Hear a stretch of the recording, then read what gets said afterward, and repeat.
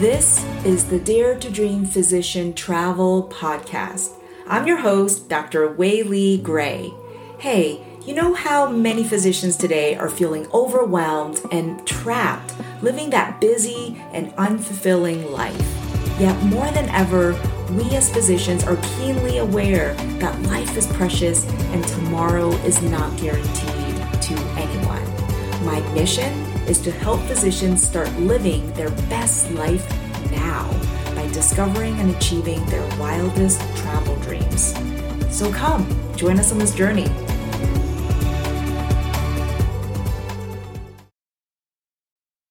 Hi, everybody. Welcome back to another episode of the Dare to Dream Physician Travel Podcast. I have such a special treat today. So it's oftentimes I interview people who sort of like I've known in other circles or I've even met in real life. And so today my guest reached out to me on LinkedIn, and we actually had chatted last week or 2 weeks ago on his podcast. And it's so fun to be able to sit down and chat with a stranger who now is less of a stranger because I've heard some of his podcasts and just talk about travel and talk about things that are important to us in life. And so I am really excited to welcome Dr. Bradley Block. Welcome to the show. Thank you so much for having me. I've really been looking forward to this. And in fact, during your episode on my show, we even spoke about travel, which wasn't even the focus, right? We were not intending to talk about it, but it really ended up dovetailing well into this discussion. So it's funny how that worked its way in. Yeah. And so tell us a little bit about yourself, because you have a really interesting background and quite admirable after I just heard about some of the things that you're doing to teach the next generation of physicians. So I'm a private practice otolaryngologist on Long Island. I grew up on Long Island and never expected to be back there, but here I am within spitting distance of the giant mall. If you think of something that's prototypically Long Island, that is hanging out at the mall. So I'm in private practice there. I'm part of ENT and Allergy Associates, we're the biggest ENT practice in the country. So for any otolaryngologists out there, you've probably heard of our practice. But I'm a podcaster as well. As you mentioned, I have the Physician's Guide to Doctoring, which is now like 250 episodes or something. So I've been doing it for a long time at this point, and it's just a personal and professional development. I lack your focus. My topics are really all over the place. So anything that would count as personal or professional development for a physician, so the topics really go anywhere. And as my tagline is, everything we should have been learning while we were memorizing Krebs cycle. And you said teaching the next generation. I was actually teaching at NYU Long Island. So NYU opened up a new medical school on Long Island, which happens to be at the hospital that I've been at for 12 years since I started as an attending. And so I had reached out to the deans there because before it was a medical school, my colleagues that I've grown up with there since I started as an attending. And I was like, hey, I've learned all this stuff from my podcast that I'd like to share with the trainees, with the students. And so I came up with a couple of lectures that I give to them at the end of medical school, actually, because they're going to be graduating very shortly. Wow. And it was a lot of fun. It's a lot of fun.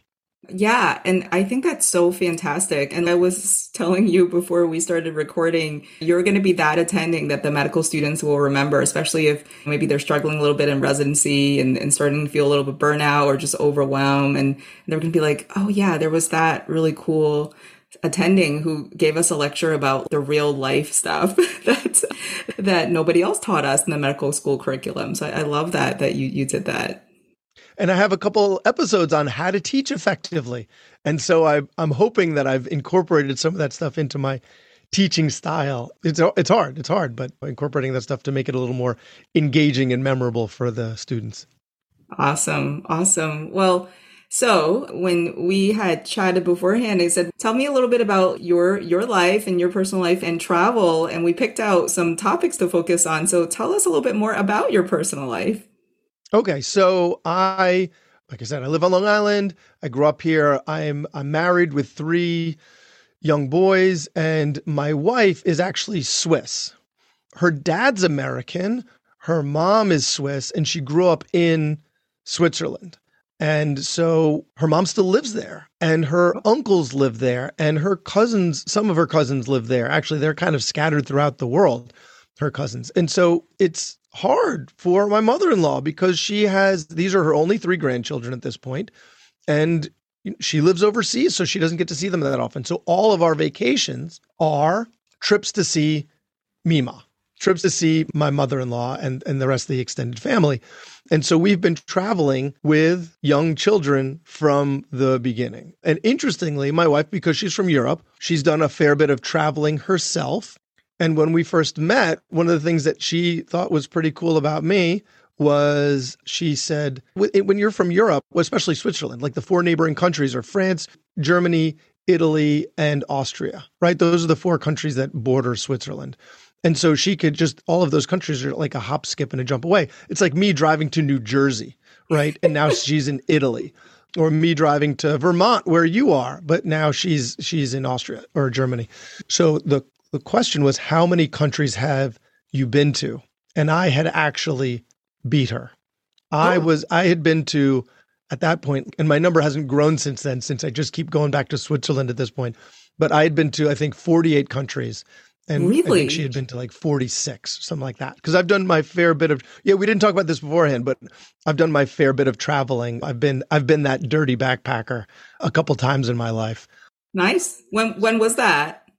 So I studied abroad in Israel. And when I did that, that was my junior year of college, there was a summer like intensive language program followed by a few-week break, followed by the semester. And so in that few-week break, I had been backpacking around Western Europe. And I thought that was the coolest thing.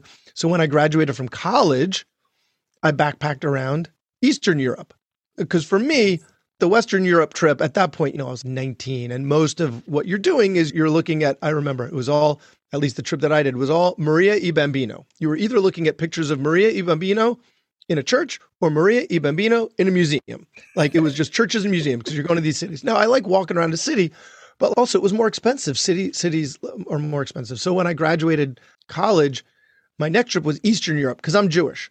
And so seeing more of my people's history in Eastern Europe. So I went backpacking around Eastern Europe, which was an incredible trip.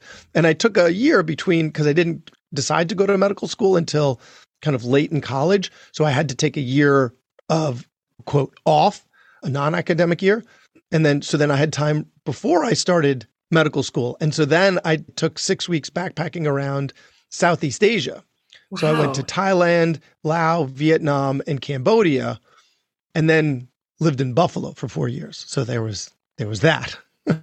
Wow. And then as a resident, every time I took a vacation, I would go somewhere typically in Central or South America. Because for us as residents, you had to decide your schedule beforehand, and not having a significant other at that time, it was just like me on my own. It's so hard to coordinate a vacation with someone like a year in advance.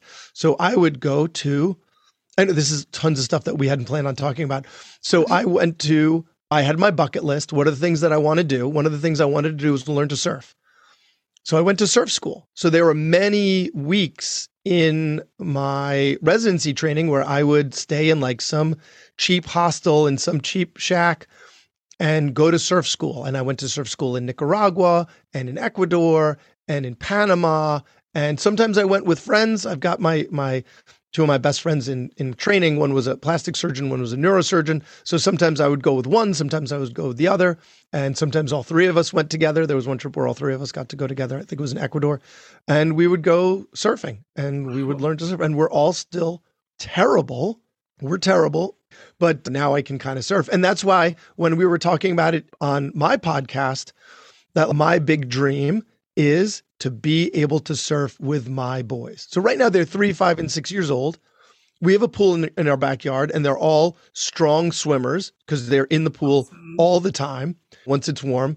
And so it's not going to be that long before at least the oldest, I'll be able to get him. And I've seen all these videos of people getting their really little ones up on a surfboard. Okay, that's not us. Like we've got to wait till he's strong. And then he's still going to be in probably like a flotation wetsuit and life jacket. But yeah, that's the big goal is to be able to surf. So between all of those trips, and then right after residency, I did what all the finance podcasters and bloggers tell you not to do. I took out a new credit card with 0 APR and I maxed it out because I knew I was going to be an attending. And I took another trip to Southeast Asia where I went to Indonesia and Malaysia and Singapore. And I did some surfing there too. That's so amazing. I'm drooling as I'm hearing this. That's so amazing. And so let me ask you this. And my goodness, I can't believe we didn't plan to talk about this. I'm so glad we're talking about this. So, a few questions, but I'm most curious about is how has that travel experience that you started when you were a college student and then proceeding until up until you were starting as an attending, how did that travel experience change you? Like, in what ways has it changed you? It made me broadens your horizons. You realize all the different types of perspectives that is out there, different ways that people live, different ways that people choose to live, different ways that people have to live. To see it firsthand. I mean, I don't remember on my last trip to Southeast Asia, I don't remember what country it was in, but there was this hike that you go on, and there are these sulfur springs, and there are people that harvest the sulfur and have to hike down a mountain carrying this thing that was like, I'm not a small guy. And so they would have you test it out and see if you could hold it. I could barely hold it. And yet they're hiking down a mountain. And it made me think, you know what? What if someone would come in and automate this so they don't have to hike up the mountain and put themselves at risk and breathe in all this sulfur fumes? That being said, now all these people would be out of work. And so there'd be someone making all the money, putting them all to work. Just because it seems like a good idea doesn't necessarily mean that it is a good idea. The effects on the local economy, and not like as a physician, I'm making the decisions, but it helps you change your perspective. But also just want to be clear. I know there's a difference between vacation and travel, right? Like there's a difference. And the difference is like when you're on vacation, you go to a resort, you don't leave the resort, which is definitely nice to do and has its role. And travel is a little different. But I wasn't working, so it was still vacation. It was just a travel vacation instead of more of a leisure vacation. And I think sometimes people put a little too much gravity behind it. Yes, it was a learning experience, but I was still like enjoying myself and hiking and surfing and swimming and snorkeling and walking around, just being lost in different parts of the world. Yeah, and it just makes you feel a little more comfortable everywhere. Now that I know that I can get from here to there in many parts of the world and using public transportation, not necessarily even be able to read some of the signs, like it really empowers you to just feel more comfortable in other situations. That is so true. That part. So you're speaking of like Vermont and Long Island, and one of the cities that intimidate me the most is New York City, and just like that whole like the five boroughs, and I have to tell myself like every time, because I have a bunch of college friends that live there, and I always tell them like, can we meet somewhere else, because I don't want to go into the city, and if for some reason I had to go into the city, I could do it, and it's not because of anything else except just drawing on, well, yeah, I backpacked through Europe and I've gone into random cities and rode their buses and where I didn't even know the language. And so if I could do that, then I could certainly do this in my own country. So yeah, no, that is such a good point. But it's funny, like I am such an idiot then when I am staying at my mother-in-law's house, and because she lives in the suburbs of Zurich. And so if I want to go into downtown Zurich, they're like, okay, here's this ticket, go to this, and then this is the name of the stop, and They walk me through it. Meanwhile, I've done this in 40 other countries where I can use plus the Swiss public transportation system is immaculate and on time all the time. It's really unbelievable how on time they are with every single thing.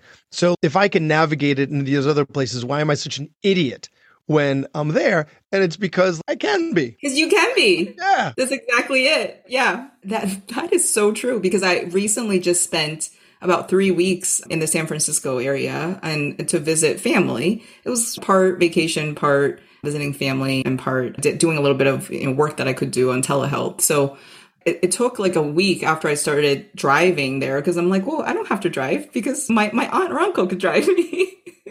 Yeah, I still haven't driven there because everything is stick. Oh. And I don't drive stick. My wife drives stick because when you pass a driving test in Switzerland, you need to do it driving stick, like up a hill. They make it really hard to pass a driving test. Here, it's pretty easy. So, yeah. So, and I still don't know how to drive. That was on the bucket list right after surfing, and I haven't gotten into it yet. So yeah, that actually is on my to-do list, is to learn to drive a stick so the rental cars don't have to be as expensive. I have 2 trips coming up in the next year where it is way cheaper to rent a stick shift than it is like twice almost the price. I'm like, I'm going to learn how to drive a stick because I'm not going to pay twice just for an automatic. Exactly. We did that. Actually, another trip that I did was my brother and I rented a car and we drove around Ireland. And he was, dude, we can just drive stick. I was like, dude, I will have taken the boards the day before. I'm going to be knocked out. Like, we're both going to be jet lagged and we're not going to be able to get, he's like, dude, we'll be fine. We'll be fine. Because he's the older brother. So that's how he is about everything. I've got this. You're fine. And no, but he figured it out. Nice. Yeah. Wow. So I want to backtrack also. You said it was 48 countries, right? Your wife is I think that's what it came to. Yeah. So, I mean, I think for most of our listeners, it just boggles their mind. They're like, wow, how did you pick these countries? How did you know where to go? You mentioned some of it was just, well, you just had to go wherever you could go. Was it just following your curiosity, or, talking to people on your travels and then figuring out the next place to go? How did you find your own adventure? The Lonely Planet. I don't even know if that exists. Do those books exist anymore? Like Rick Steves and, those, because that used to be, it was before the internet. Yeah. Or the internet was in its infancy. So there was no searching this stuff. Like eventually, like there used to be internet cafes that I would go to like check in with my parents, let them know I was still alive. So I'd go and I would email them. Yeah. So we'd go to internet cafes. But now I just let Apple know or Verizon know that I'm going to be out of the country and buy a plan with 2 clicks of my thumbs. So that's a good question. So the first one was just, what were the other people doing? And some of the other people in the program were doing Italy and Greece, and some of the people were going through other parts of Western Europe. And I think in retrospect, it wasn't a great idea to do what I did because I blew all of my money in London. Like, London is so expensive. And as a college student, I've got no money. It made more sense to maybe stick with countries that were less, where their money was less strong. And you remember, this is also before the euro. Yeah. This was, I guess, this was 2000. Yeah, this was like 99, 2000. Okay. So it was more right before the euro. Exactly. It was right before the euro. And it was, what were other people doing? Okay, what would be interesting places to go? And you can go where you can go with the train. Where's the train going to take me? Oh, okay, Pisa sounds good. Okay, Bologna sounds good. And just go to these places. The second trip to Eastern Europe was a little more intentional. What are the things that I need to see? And so, especially since I was looking for things that were Jewish, I wanted to go to Warsaw. I went to Prague. I saw Auschwitz. So a lot of this stuff just came from the history books. These are the things that you should see because they're going to be important uses. So it was a much different trip. And sometimes you do things based on where transportation can take you. And so one of the things I did, I went to Croatia because there was a boat, because I was meeting my brother eventually in Greece. So I was supposed to meet my brother in Greece, and there was a boat that would take you from Croatia to, I think it was Corfu. So I decided to change my original plan and went to Croatia instead of, I forgot where I was really intending to go. As it turns out, there was no longer a boat from Dubrovnik to Corfu. It didn't exist anymore. So now I was stuck. My brother was going to get there, and he had never been backpacking before. So he was going to land in Athens with nobody there. I think we were meeting in Santorini with no idea where I was, no idea what was going on. So I was like, because this again was before cell phones. There was internet, but there was no, but there were no cell phones. So I could have told him, but then he would have been screwed. So as it turns out, I met these 2 other Australian backpackers who were trying to do the same thing. And they were meeting one of their sisters also in Santorini. And they had heard about this flight from Ljubljana, Slovenia to Santorini. And so me and them just hung out, ended up making our way but we had to wait a couple of days for the flight. So we went to like Lake Bled. It was beautiful. And then we flew to Santorini and met our family. Thank God it all worked out. But sometimes you just have to go where transportation reasonably allows you to go. Sounds like an amazing adventure. That's what I love about traveling is anytime there's a problem or an unexpected thing, which if you travel enough, you just learn that that is going to happen. And oftentimes you have to become more spontaneous. And oftentimes it adds to the adventure. Like you have to meet people that you normally wouldn't meet and trust them or go with them on a flight. And I met a couple cool people and I had a memorable story that I'm now telling 25 years later. there we go. There's a quote that says, travel, and I might be botching it up, but travel leaves you speechless and then you become a storyteller. I love it. I love it. And this is also a reason to look into expert witness work, telemedicine, things that we can do where we can earn a living, where we don't need to physically see patients where we are. Use your expertise to earn revenue in other ways, because then you can spend more time away. And that's something that I'm looking to do so I can spend more time. So when we go to Switzerland, it's not like one of the biggest problems is I'm not making money when I'm out there. And so we need to keep the trips shorter than we'd like.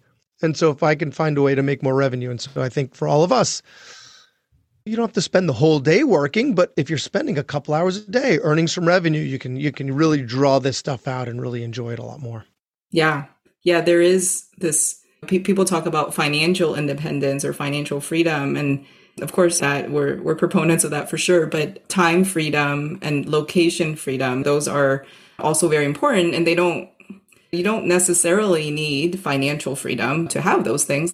Like you said, if you have work that allows you to do some of it offsite, which I currently have. I mean, it was sort of like a blessing in COVID. With all of a sudden, I'm staying at the same job that I've always had since I became an attending. But some of my work is remote anyway because it's just reading sleep studies, and then the other part of my work, seeing patients, that part I could never do remotely. But then with the pandemic, I'm able to do that too, and my employers so far are pretty supportive. So yeah, just taking advantage of that. And if you're negotiating for a job to remember that if that's important to you, to ask for those soft things that may not necessarily be salary based. Yeah. I mean, financial independence, I'm all for it, but it's hard, right? To be able to strip down your spending to so low and be able to work so hard to save so much, you're really giving up a lot of your present time. And so, I mean, for me, what's working out better is having an eye on financial independence, but also being able to take advantage of, taking more vacation and in fact, saving less now so that I can enjoy my kids when they're young, right? Right now, they're 3, 5, and 6. And so I want to go on more vacations with them. I don't want to go on fewer vacations with them just so I can be financially independent when they're teenagers and want nothing to do with me anymore. Exactly. Like I can work more then when they're teenagers and have their own agendas and plans and independence. But right now, I don't want to do that. I want to be taking more vacations with them, not fewer, even though I'm not financially independent yet. And also, if you're living your dreams with them and you're surfing with them and you're doing these things, they might think that you're the coolest dad still when they're teenagers, and you might actually have to still not work as much then. But that would be a good problem to have. Well, if they want to be skiing in the Alps, they better hang out with me. So that's one of the things. Actually, my wife comes from a big skiing family. She's a snowboarder, but she also skis. But the history in their family is interesting. Is my wife's grandfather went to Austria and saw that the Austrians ski beautifully. So according to him, the Austrian technique was much more elegant looking than the Swiss technique. And Austrians are much better at customer service than the Swiss. And so they don't go skiing in Switzerland. They go skiing to Austria, which is a 2.5 hour drive away. So they ski there. And that's where my kids are learning to ski as well, which is growing up as a kid on Long Island, I grew up skiing in the Catskills right. At resorts that don't exist anymore. Like they talk about the Borscht Belt. If you've seen, what is that show on Prime? The Marvelous Mrs. Maisel.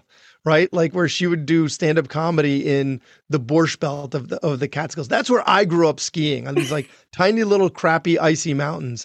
And now like my kids are learning to ski in the Austrian Alps. It's unbelievable. So if you're going to be taking ski lessons and you want to know where in the Alps to go, our recommendation is is the Austrian Alps. Hopefully I don't make any Swiss people angry by saying this. And it sounds like the other way to, as a Long Islander, to ski in a really cool place that's not the Catskills is to marry Swiss. Yep.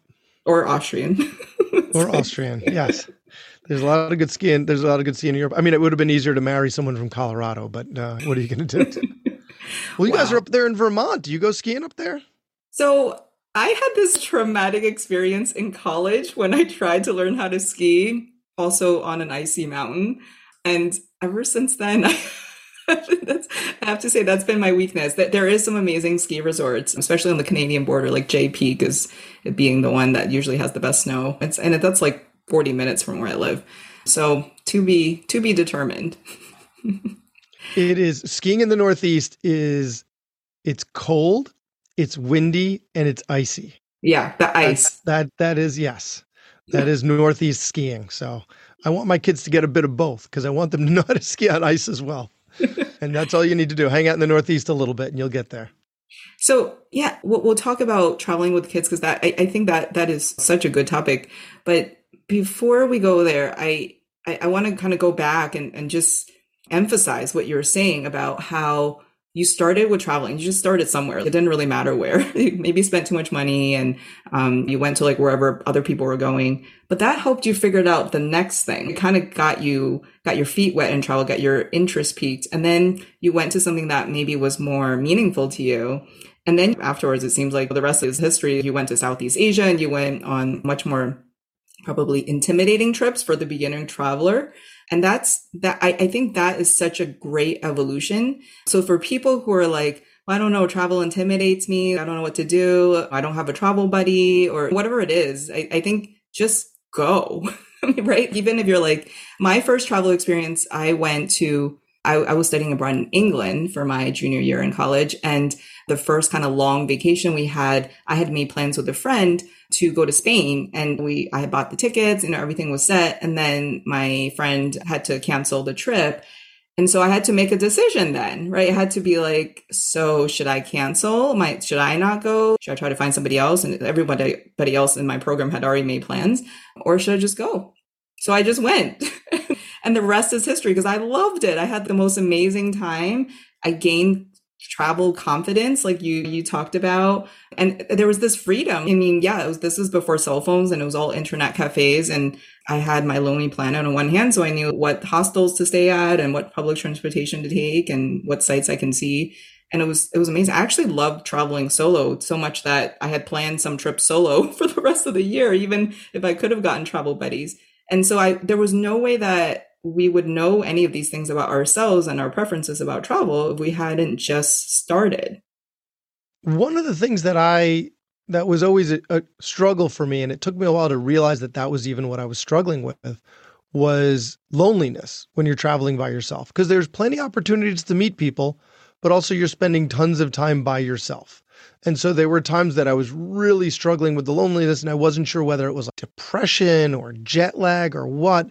And in retrospect now, I think a lot of it was loneliness. And on the longer trips, I eventually kind of got my legs under me and was okay with it. But it took a while to get accustomed to that, even though a lot of these hostels are such social places that you instantly meet tons of people from all over the world. They're all suddenly your best friend. A moment later, you're by yourself. They're gone. Yeah.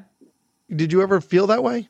Oh, that's such a good question. Actually, when you said that, I thought maybe he's an extrovert, and because I'm an introvert, so I loved it. I actually thought, yeah, I just get to do whatever by myself, and introverts sort of get energized when they're by themselves. And I'm the friendly introvert. Like at hostels, I would chat with people, and we might go out to dinner together. But then I was doing my own thing, so I actually enjoyed that. I think there is a place for both. I mean, certainly.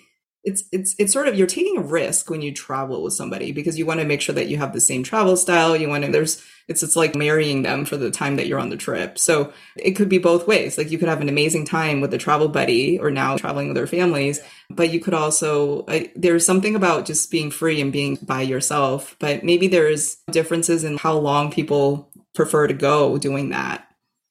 I think for me also traveling alone, this is what I realized during my first trip, because I had originally planned to travel with these three other people that were in my study abroad program, but since our priorities didn't align, I started off, and actually this is where the itinerary came from. It wasn't just my itinerary. It had been the four of us coming up with something. I would, spend a day away from them. Then I spent a couple of days away from them. Then I spent more. And then by the end of the trip, I was just on my own. And what I felt, the difference, I felt like when I was traveling with them, I was a tourist. And when I was on my own, I was like an adventurer. I mean, obviously I was still a tourist, but really it just felt to me more like an adventure when I was on my own. And so I think I'm kind of over that now at 43. I don't need to be an adventurer, but I think that was one of the things about traveling alone. But I never had to do it as a woman. And so for me, safety was, of course, when I first started doing it at 19, of course, safety wasn't a concern because I was invincible, right? At 19 years. But for you as a single woman traveling alone, I mean, what were sorry, I'm turning this interview around, but what were your thoughts there about your own safety? Yeah. So one thing as I reflect back is I'm so glad that my parents were cool enough to just not object to, to me doing this on my own. And then two, I think you develop a confidence about and street smarts. And so like before I traveled to Europe, I also spent a summer abroad in China. And so it was like a study abroad program and you're with these people in a dorm. So but I flew there by myself. So, and it was the summer after freshman year. So I was like probably 19 or 18. But so anyway, you learn. There are blogs written by women who are just traveling long-term solo. And I think that actually was one of the amazing things, was one of the reasons why I thought I had to travel with a buddy was because I was a young woman and that seemed like kind of risky and stupid. So I didn't go to places that were maybe a little bit riskier. So I went to mostly safer places in Europe. I did go to Turkey, but then when I went there, really interesting, crossing the border from Greece to Turkey, they were like, "You're not American. You have a US passport, but you're not American because you don't look American." Oh, yeah, but really? This is my passport. and so, Wow. so I was, maybe next time I should probably fly into Turkey, not cross it over the border in some random spot on land. Yeah. But I think that also just gave me more confidence as a person and as a woman. So I'm really grateful for that. And in fact, I would say for any women or men, if you want to travel and maybe you think maybe you want to travel on your own or you don't have someone to travel with, don't let that stop you. Now, as attendings, we have more of a budget. When we were doing this in college, it was an $8 a day hostel, right? And the bus, you don't have this luxury of let's sign up for a group where there are other people who are traveling, even like travel tours. We didn't have that kind of money. When I was in Laos, I was staying in a hostel for $1 a night, but you could hear the rats. So I couldn't sleep. So I splurged and went to a hotel for $10 a night. And it was amazing. It was the height of luxury.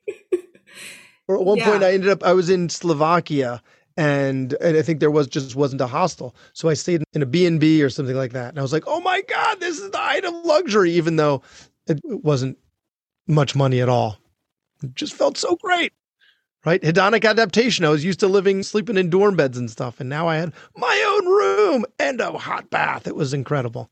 That's the other thing that I always want to emphasize about traveling, which is don't let the money stop you. If you have money to buy a flight or travel hack and get credit card points and fly somewhere, then pick a place where, you're comfortable with, but where it's cheap, right? There's so many examples of that. So like you said, a $10 hotel is a luxury in Southeast Asia. Well, maybe not nowadays, but not anymore. No. Inflation adjusted. Yes, this was a long time ago. But there are still places. And you think, okay, maybe some of these places are a little bit riskier. I might get robbed. I might get harassed or whatever. But that's not true for all. You can find that place where you're super interested in going to and it's cheap and still relatively safe. It's out there. Yeah. So do you want to talk about traveling with kids? Yes. Because that's my taking transatlantic flights twice a year. So we go once in the winter and once in the summer. And we've been doing it twice a year with some breaks for COVID and some breaks whenever we had a new baby. So if there was a new baby, we weren't putting them on the plane. So there were some breaks in there, but usually twice a year. Yeah. Well, so like what is it like? I mean, you have tips for how do you keep these three young boys entertained and not like running without pants, as you say, Yeah. on the aisles of the airplane? Yes. Yeah. My kids are most comfortable naked. That's one thing they don't tell you about potty training is when you're potty training them. Yeah. Just take their pants off and they'll kind of figure it out. And yeah, fine. Yeah. The hard part, getting their pants back on. And we still haven't done that. My boys love being naked, but no, they haven't flashed the airplane. So yeah. So a couple of things that we've learned. One is when you're flying. So the red eye, right? The red eye is the easiest because they will sleep. And so one of the things that we started doing is I think it makes the most sense to do because there's a 6 o'clock flight and a 6 p.m. and a 9 p.m. flight. Let's get on the earlier one. So then they're not going to be super fried and like cranky because our kids go to bed between 7:38. So if they're on the 9 o'clock flight, by the time it like takes off and it's like 10, if there's a delay, then it's going to be 11 and they're going to be fried. No, incorrect. They will fall asleep much easier if you take that later flight. Because when we get on the 6 o'clock flight, like they're not falling asleep until a few hours into the flight. Now they've only gotten a couple of hours sleep and now they're completely fried the next day and then jet lag. And so one recommendation is take the later flight, push their bedtime, even though it's not getting them to Zurich time because Zurich is 6 hours earlier. Like, don't worry about the jet lag. First, you just want to make sure that they sleep on the flight because they will be much easier to manage if they're sleeping. So one thing is, yes, take the later flight. Second thing is get them nice eye masks. So we got them these fancy eye masks, which my little diva children continue to sleep with sometimes to this day. They come downstairs, they wake up in the morning and they come downstairs and they've got their little eye mask on their forehead because they've been using it to sleep. They're little divas now. It's hilarious. So yeah, so get them little, not just the one that the airplane might give you, but you get their own nice eye mask so it's comfortable for them to wear. So it'll be easier for them to either fall asleep or if they're not going to sleep with it, you can then put it on them so that they're more likely to stay asleep. And then the other thing is Benadryl. So I know we're both physicians. I'm just going to give the disclaimer. This is not medical advice. I know through the magic of podcasting, you're hearing me in your ear like I'm speaking to you, audience member, but this is not medical advice from me to you, not a doctor-patient relationship.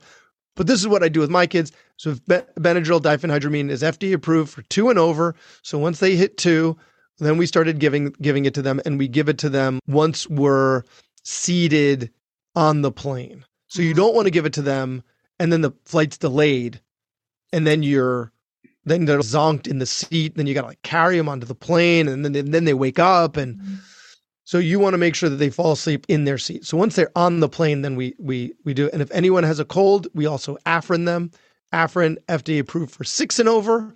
But that way you make sure that their ears aren't a problem because my kids, I'm sure everyone else's, are sick all the time. And so if you have a cold and you're on a plane, and remember everyone, I'm an otolaryngologist. Okay. This is what I do.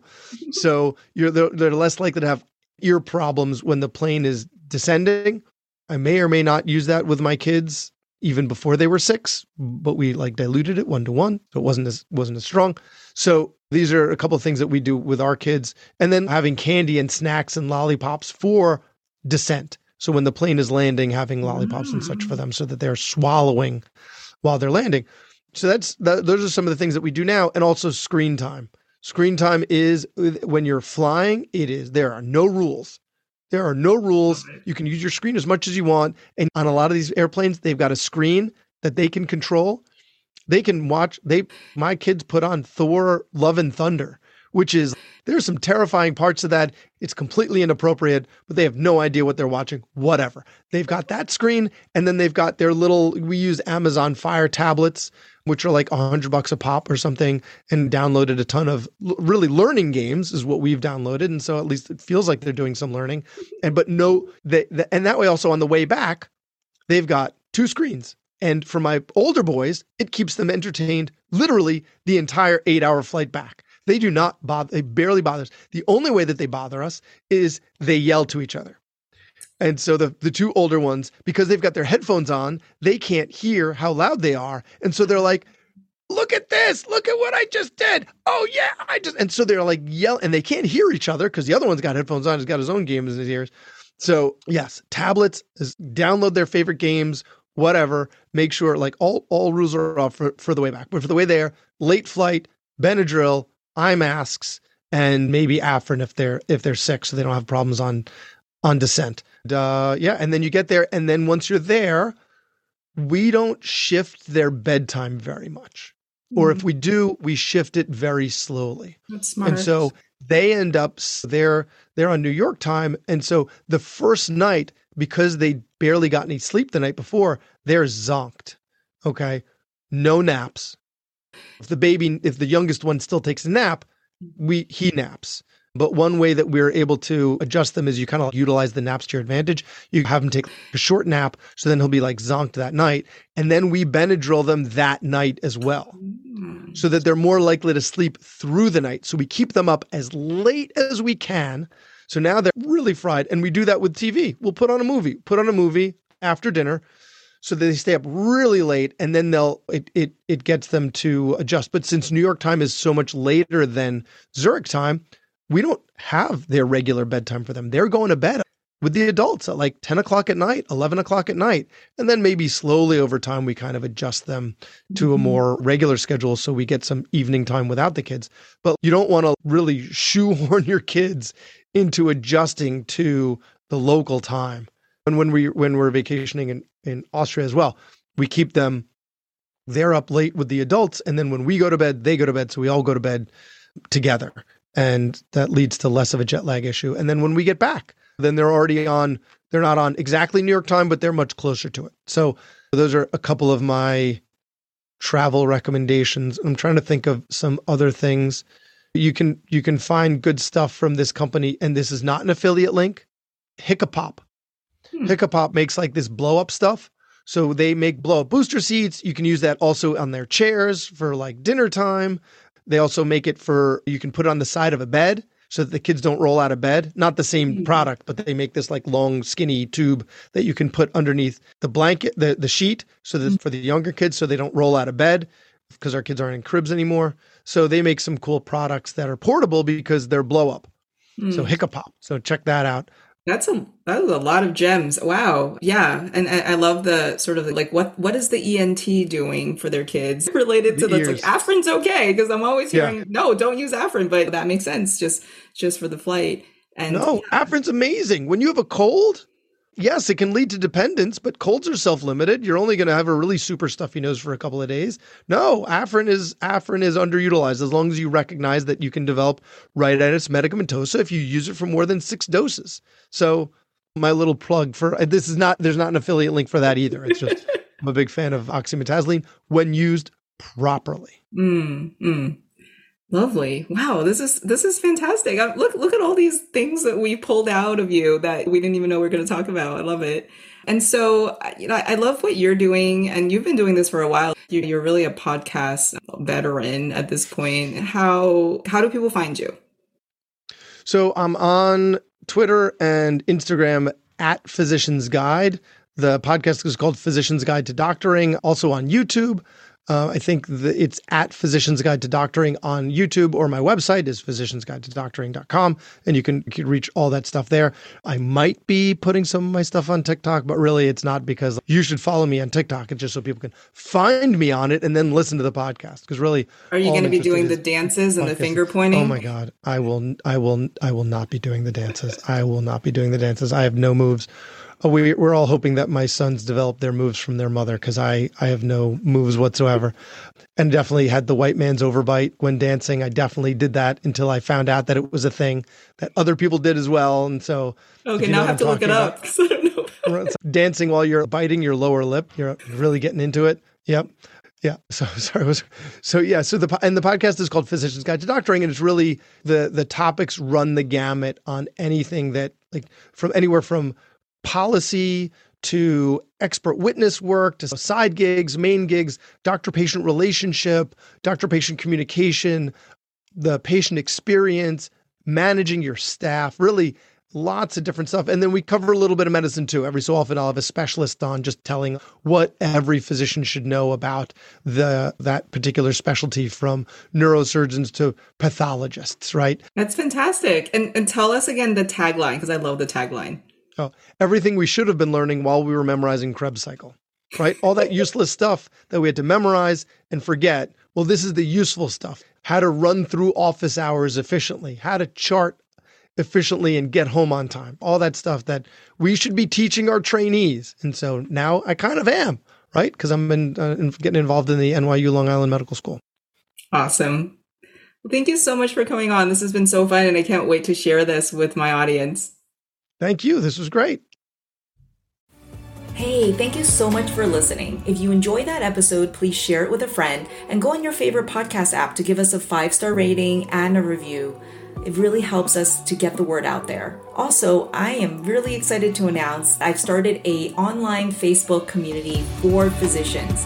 Go and search for Dare to Dream Physician Travel. That's the name of the Facebook group. If you have trouble finding us, the link is also in the show notes. I hope to see you on the inside.